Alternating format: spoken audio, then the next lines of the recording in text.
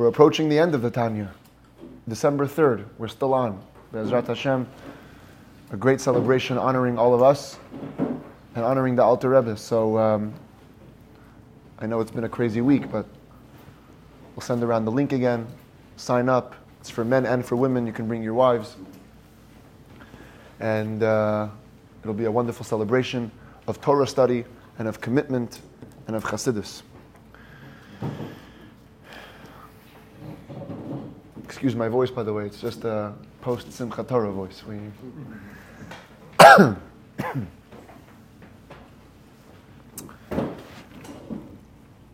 They tell a story or a short anecdote of the Baal Shem Tov, that he was once traveling in Germany and he was supposed to be introduced to the local community in a particular city that he visited. And a whole meeting was set up and everybody gathered in the local shul awaiting this great tzaddik's arrival.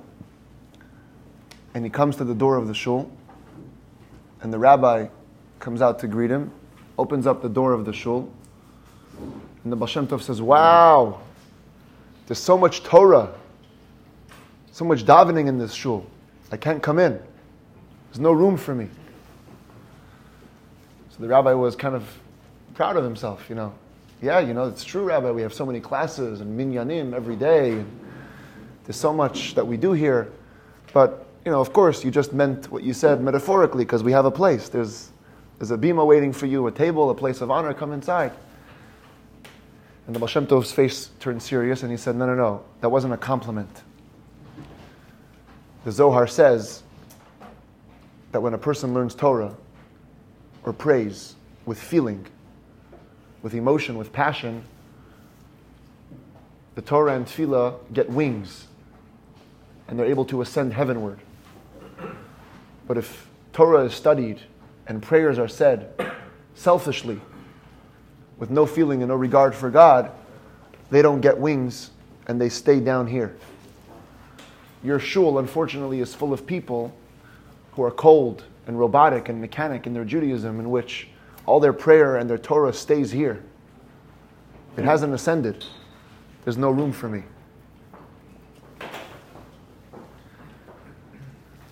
It's a bit of a morbid anecdote, but it's usually used to bring out the other side.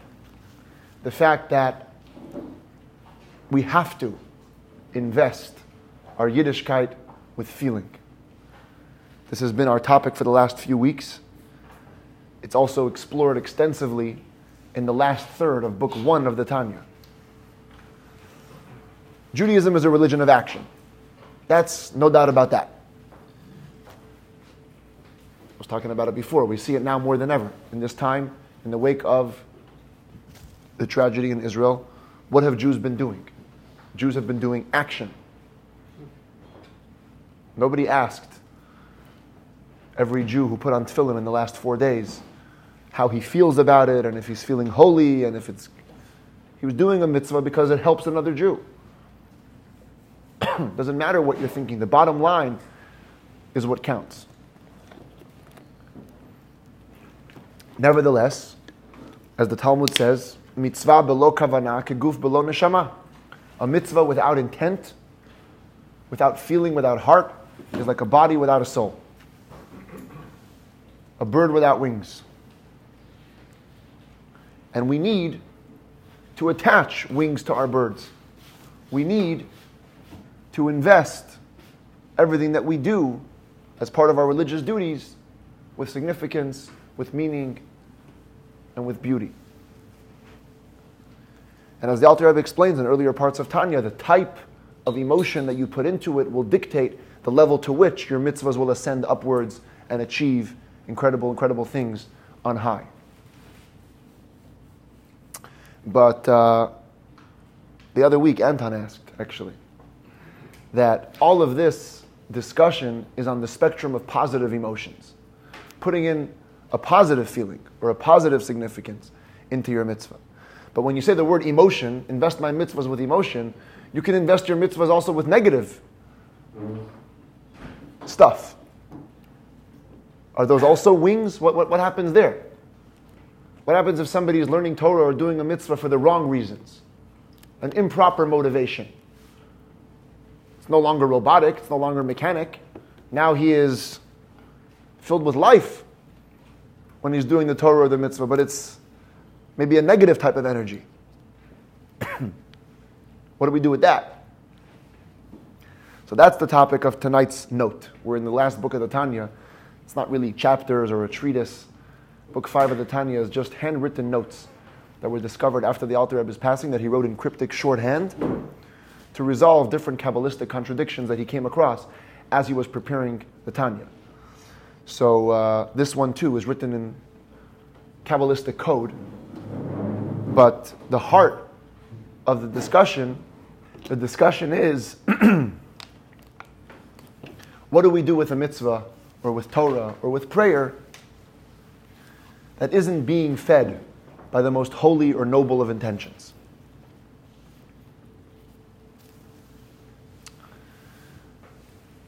As an aside, the Alter Rebbe brings it up also in this note. He says, don't confuse this discussion with the fact that everything that a Jew does touches something above. We're taught that even our sins ascend above. In other words, you can influence divine energies in whatever ways, in good ways or in bad ways.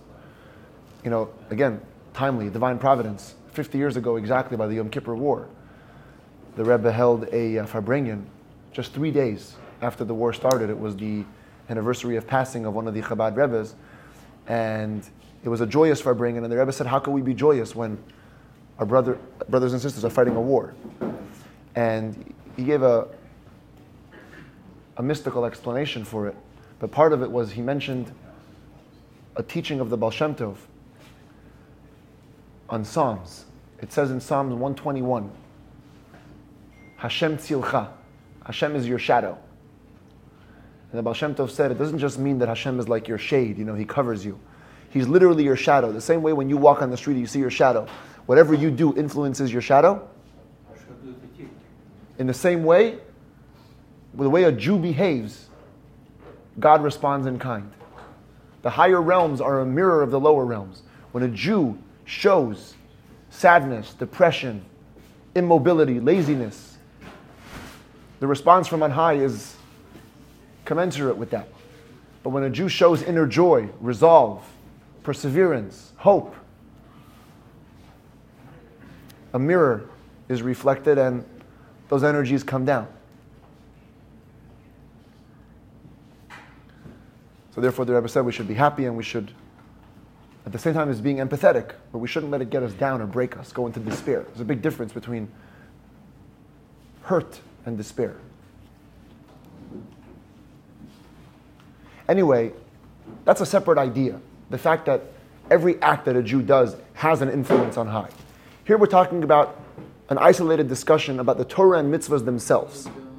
The deeds that you do and the Torah that you learn and the prayers which you say, in what ways do they or do they not ascend and achieve things that they achieve on your behalf based on the feeling which you put into it? So, the Alter Rebbe says that if you want to appreciate the full discussion, I'm going to give you a couple of Kabbalistic texts. Okay? Follow along. It's a lot of info, but not so hard. Here's text number 1. The Arizal writes, when a person learns Torah without proper intent, still, because he's uttered words of Torah, the verbal energy reverberates and creates angels in the higher realms. Zohar says, no voice is lost. No such thing as a sound wave that's emitted and goes nowhere. Every time you utter a sound, it has an effect. How about you just think it in your mind? Huh? What if you just think it in your mind, but you don't verbalize it? Yeah, he doesn't address that in this chapter. In chapter 40 of book 1, there's a bit of a discussion on that, just thinking Torah. And we also touched upon it 2 weeks ago in note number 1. It has an effect. Let's call it that. It has some kind of an effect, but not as much as learning verbally.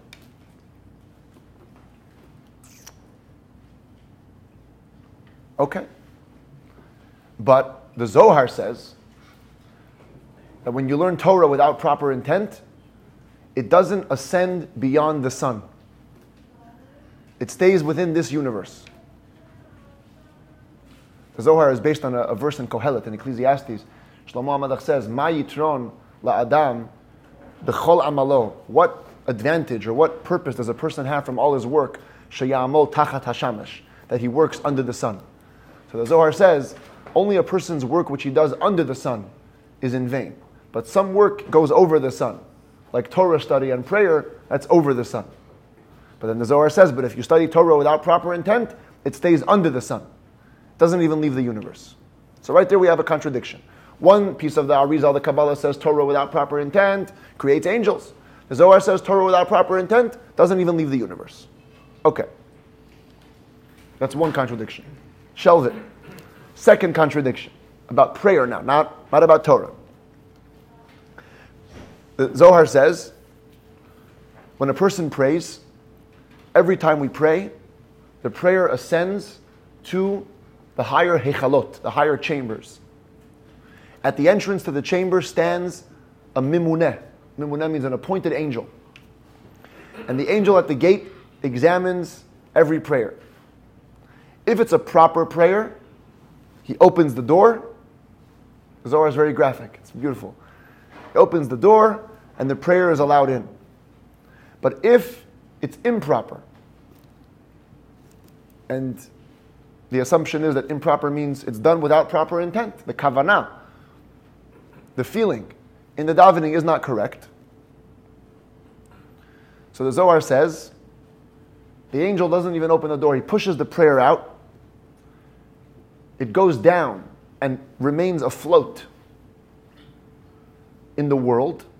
These are the words of the Zohar. And it ends up in the lowest heaven closest to this universe. And there's an appointed angel who takes these slotin psilan, it's called in the Zohar, disqualified, unaccepted prayers, and buries them.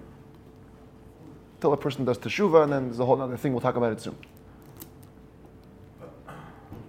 Okay?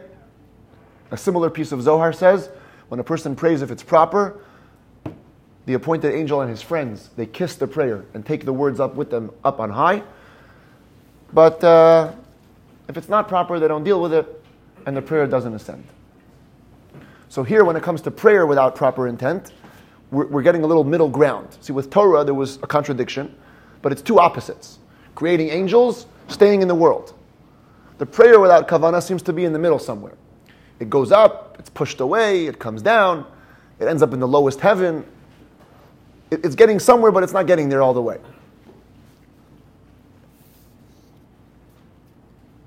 The Alter Rebbe says that even these two pieces of Zohar about the davening seem to contradict, because one says it ends up in the heaven, the other one says it doesn't go anywhere. But he says, don't worry, sometimes the Zohar uses similar words and it means the same concept. Not ascend could mean not ascend as high, but it ascends somewhere. Okay. So we have some Kabbalah conundrums. What do we do with it? How do we resolve it? So the Alter Rebbe says like this. And I'm going to paraphrase it the way I best understand it, because again, it's very cryptic and shorthand, the Alter Rebbe's Kabbalistic language. He says, we're throwing around words loosely. Improper kavanah, improper intent when you study, improper intent when you pray. We got to get down to it. What does it mean to learn Torah with improper intent? Does it mean you don't understand what you're learning? It's like you open up a page of Talmud, you don't really know Hebrew, you just read it, you've learned Torah without proper intent. Is that what it means? No. Because if you're not understanding what you're learning, then you're not learning. That's not learning without proper intent. That's just not learning. If I picked up a Chinese book and I read it, you don't say I learned without the right feeling. I just didn't learn. I have no idea what it says here. By the way, when it comes to the Torah, the written Torah, there we say there's value even if you don't understand. That's not what he's talking about here. Yeah, that's why when we get an aliyah to the Torah, we make a blessing. Typically, you only make a blessing for Torah study when you understand it. Many of us go up to the bima and we have no idea what the guy is reading. First of all, it's Hebrew. There's no vowels. We don't even know the guy's singing some tune. But there's value just to reading the words of the Torah, the Bible, because they're godly words. There's a custom before you get married, on the Shabbat before you get married, to get an aliyah to the Torah. And it says that when the groom goes up, he should put a special focus on looking at the letters of the Torah, not even understanding. Because looking at the holy letters is what's going to have an effect on creating the baseline for his home that he wants to found on Torah values. So there's something to be said about pure, unadulterated, godly words flowing into your consciousness without understanding. But that's only in the Torah Shebiktav, the written Torah. We're not dealing with that here. We're talking about learning Jewish law, let's say, or learning Mishnah, or learning Gemara. If you don't understand what you're saying, you're not learning. So learning without proper intent has to be defined differently. And the Alter Rebbe says, for the purposes of answering our questions, we can talk about two types of improper intent. One would be learning Torah for the wrong reasons. An actively negative intent. Talmud has many examples of this with many not nice things to say about such people. A person who learns Torah so he can be called rabbi. A person who learns Torah so people will honor him. A person who learns Torah so they'll call him to the public rallies and give a speech. A person who learns Torah to argue against the rabbis. He wants to learn just to counter. All kinds of things. That's an actively negative energy in your Torah study. If you have an actively negative energy in your Torah study, that's where the Zohar says it doesn't even ascend anywhere. It stays right here in this world under the sun. Because, think about it, it's like it would be the opposite of the bird. That the bird has wings and it can fly upwards. Here, you don't just have a bird without wings. You have a bird with a weight, weighing it down. The negative energy is weighing down the power of your Torah study because it's invested with a completely wrong intention. Some birds think that their wings are also weights. You know that famous, I don't know where it comes from, maybe it's like some kind of like a parable or an analogy they say about this bird that was walking and it felt so small, all these big animals. And it complained to God, how come I'm so small, I can't see anything, I can't do anything, everybody can chase me. So God said, okay. Snapped his fingers and whoosh, the bird feels these two heavy things on its side. He goes, God, it starts complaining even more, and he made me more problems. It wasn't enough that I can't see anything, can't do anything, now I have these two massive weights on the sides of my shoulder. And God says, fool, just shake those weights a little bit. And the bird flapped its wings, and lo and behold, it began to fly, and flies up, and now the elephant that it was so afraid of looks like nothing to it. So they say it's an analogy for ourselves. What we think is the weight in our lives. Sometimes the things that we think are holding us down are really our wings to propel us to the next level in life. And instead we complain to Hashem, more weight, you just made me more weight. I thought my life was easy, now you made it even harder. Hashem says, flap the wings. You'll see that it's gonna raise you high. But with Torah study, if there's a weight, it's holding it down, it can't go anywhere.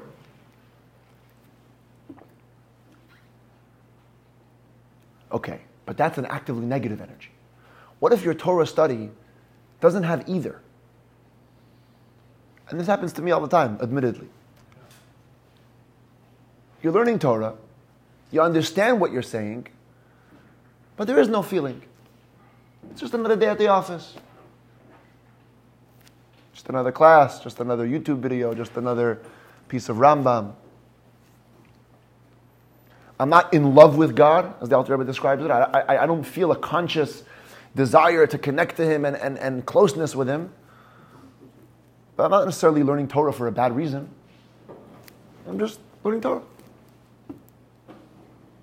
That's the type of improper kavanah which the Zohar says that creates angels in the higher realms.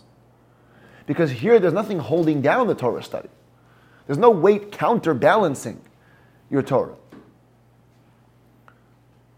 So if nothing is holding it down, even if you didn't inject it with something to shoot it up, but because of the principle that every holy sound never gets lost, never goes nowhere, the energy that's contained within your Torah study ascends and it creates angels. Maybe it doesn't create angels in the higher realms. We talk about in the Zohar, Beria and Yetzirah, two different worlds. Torah with proper kavanah creates angels in Beria. Without proper kavanah, angels in Yetzirah. But nevertheless, some kind of effect. And that's why it's important, by the way, to study Torah constantly, even if you're not feeling it. Because there's something to be said about the value inherently of studying Torah. Understand it. Don't just read Chinese. But even if you're not in the mood, every day has to be filled with some kind of Torah.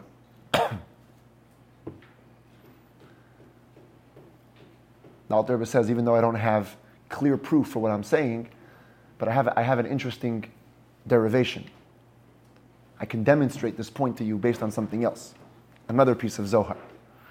And the Talmud says that children are considered to be hevel she'ein bahem chet.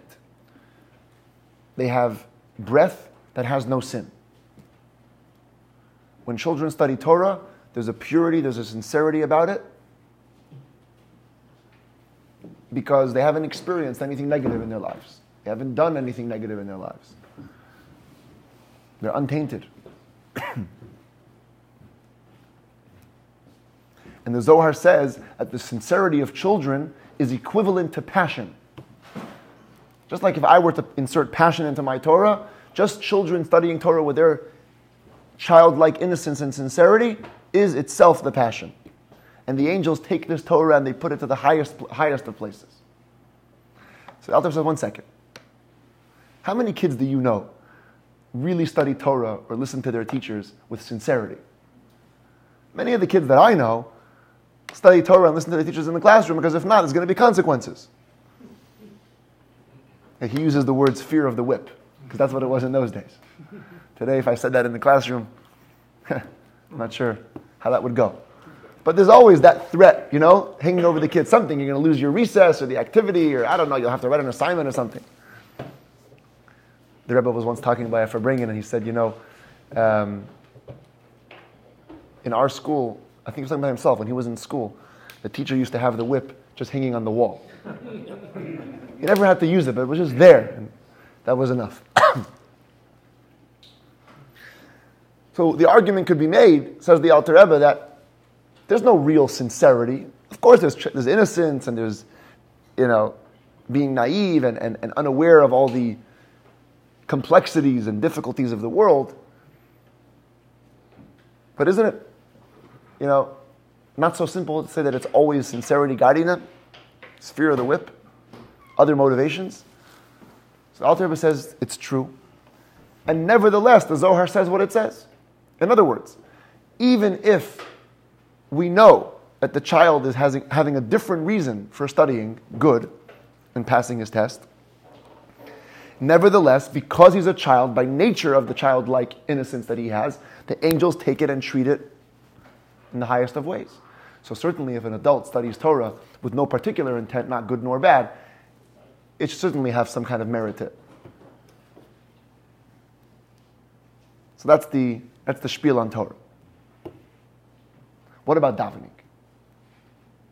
What is improper intent by davening? So here the Alter Rebbe makes a very interesting proposition. And I'll have to hear what you guys think about it. He says, with Torah, it's possible to study Torah with no particular intent. It's just academics, neither here nor there. No positive, godly, holy motivation, no negative, selfish, egotistical motivation. But with davening, it's impossible to daven casually. It's impossible to daven with no particular intent. Why? Because davening is meeting God. So, at least those words, meeting God, has to be somewhere in your consciousness. He says, maximum what could happen is you start off right and then you trail off. Okay, that could happen. It's like you came to shul, you put on your talis and tefillin, or you opened up the siddur. Just in that act, there's got to be something worth redeeming there, because otherwise, why did you come to do this act? You did it. There's something inherently godly about it. And then what happens? Okay, then you open up the siddur, and then the stock market starts coming in, and the real estate business, and all the other things take up our mind space. The verse in Tehillim, it says, Elev harechev ve'elev hasusim va'anachnu b'shem Hashem Elokeinu nazkir. These ones come with their chariots. These ones come with their horses. We come with the name of God. Psalm 20. So literally it means that our power is infinite. Other nations come with limited power. We come with infinite power. There was a Hasidic teacher who used to make a joke. He used to say, other people, in order to travel far away, they need chariots and horses. A Jew, all he needs to say is God's name, Shema Yisrael Hashem Elokeinu Hashem Echad, and his mind is in other countries. That's all we need. We get distracted in a half a second.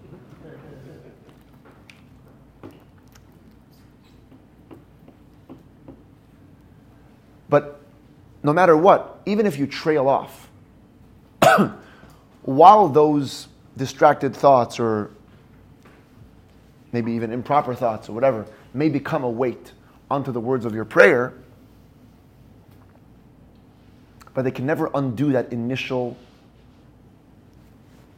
setup of I'm creating a space where I can unite with God. Even if literally 5 seconds later you leave that space. But there was a 5-second period where you said that to yourself in some form or another. And therefore, it ascends to a place even higher than the Torah with no particular intent, because davening can never be done with no particular intent. And it's reflected also, interestingly, in the repair work. The same Zohar that talks about not ascending or only ascending to lower places says that there is redemption. If you learn Torah with no particular intent, and then you relearn the same piece of Torah with a godly intent, it redeems also the first time round, and it brings everything to the highest places. But with davening, there's no such requirement. You don't have to re-daven the same davening to redeem all the non-proper thoughts that you may have had during davening. All you have to do, there's a very interesting piece here, all you have to do is have a cumulative one davening throughout the year. If you can accumulate an entire davening from all of your year's prayers that were done with proper intent, that all comes together and takes with it all the davenings of the whole year. They say the Alter Rebbe's Chassidim, there was a line that used to go around, the Alter Rebbe's followers, they used to make a fold in their siddur. And the meaning was that every day they would focus on a different paragraph. So one day they would focus on the first 5 lines of Hodu, right at the beginning paragraph. Then they make a little fold. Okay, that's where we got to. And the next day, they would still daven the whole davening, but their focus was on the next 5 lines. And then throughout the year, you have an entire shacharit, an entire prayer done with, heartfelt intention. And so it takes everything with it. By the way, the Zohar that I actually quoted before, where the angel pushes it out the door and it floats in the world and it goes all the way down, the end of the Zohar is that these disqualified prayers are buried till the person prays in a proper way, and then the improper prayer combines with the proper prayer, they fuse into one, that's the word of the Zohar, and they all ascend. So an annual good davening redeems it all. Good to know, right? Just in case one day the davening doesn't go so well, or 2 days the davening doesn't go so well, next day you have a chance to do another paragraph. What would you do? Do one day well and not come back. Maybe that's what the Jews are doing on Yom Kippur. They're coming for the one day, they pray properly, and that's it, we don't see them again.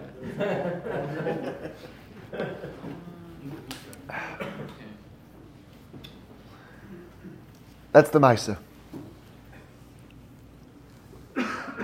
Don't go to the other side of the pendulum. You go to the opposite extreme of actively negative intentions, that does weigh down. But so long as you're parev, you're not here nor there, there is redemption. It ascends not to the highest places, but to some kind of realm, it has an effect. And on the topic of praying with intent, I want to conclude with a beautiful story of the Maggid of Mezrich, the Alter Rebbe's teacher. The Alter Rebbe's teacher grew up not with Chassidus. People don't know it. The Mezritcher Maggid came later in his life to the Baal Shem Tov. Originally, he was a tremendous Talmudic genius and a great, great Torah giant, but he only came to the Baal Shem Tov later in life.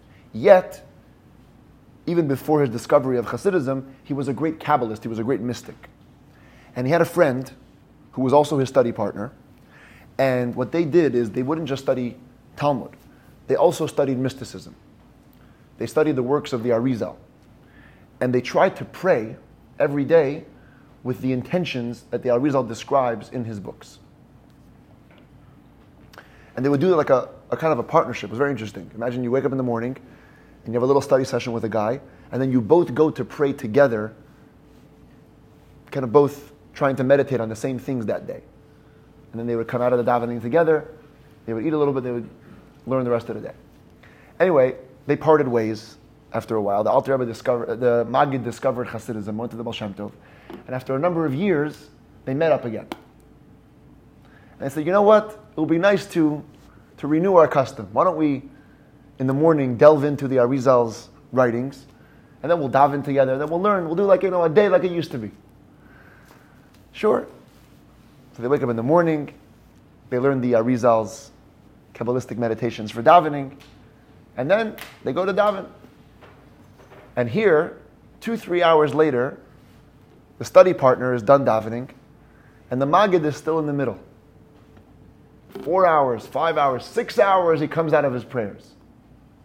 And only then they started to learn Talmud and whatever. So the study partner said, I don't understand. We both learned from the same place. We both had the same meditations. How come now it took me 2 hours and it took 4 or 5 hours? So the Maggid said, what do you do for business? What do you do to make a living?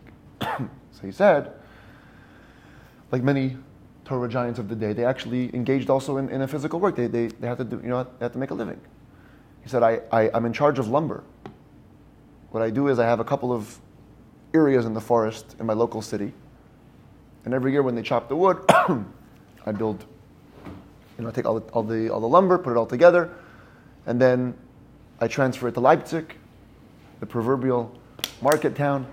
I take it to Leipzig to the big fair, and then I have to sell it, and it takes a few months until I sell out all my stock, and then I see how much my expenses and my profits, and I come back home, and hopefully I have enough money to last me for the next couple of months till the business begins again. So the Maggid says, I don't understand. Such a hassle. They chop the wood, take it on the wagons, go to Leipzig, sell it, sit there and haggle and bargain until you make money and come back and make. Why don't you just sit on your couch, close your eyes, and visualize the whole process? Imagine yourself going to the forest, imagine yourself cutting down the wood, imagine yourself gathering the wood, imagine yourself putting it on the wagons, imagine yourself transferring it to Leipzig, imagine yourself selling it, imagine yourself bargaining, imagine yourself making money, in 20 minutes, you're done the whole job, you're back on your couch, you can continue living like you should. What do you need the whole thing? 4 or 5 months you're spending on the road. So the guy looks at the Maggid like, you gone crazy? Ich will nicht haben das Chayre, he said in Yiddish. I'm not going to have the merchandise. So the Maggid said, aha, that's the difference between you and me. After I discovered Hasidic thought, when I meditate on the intentions of the Arizal, I'm traveling to Leipzig. For you, it's just a visualization.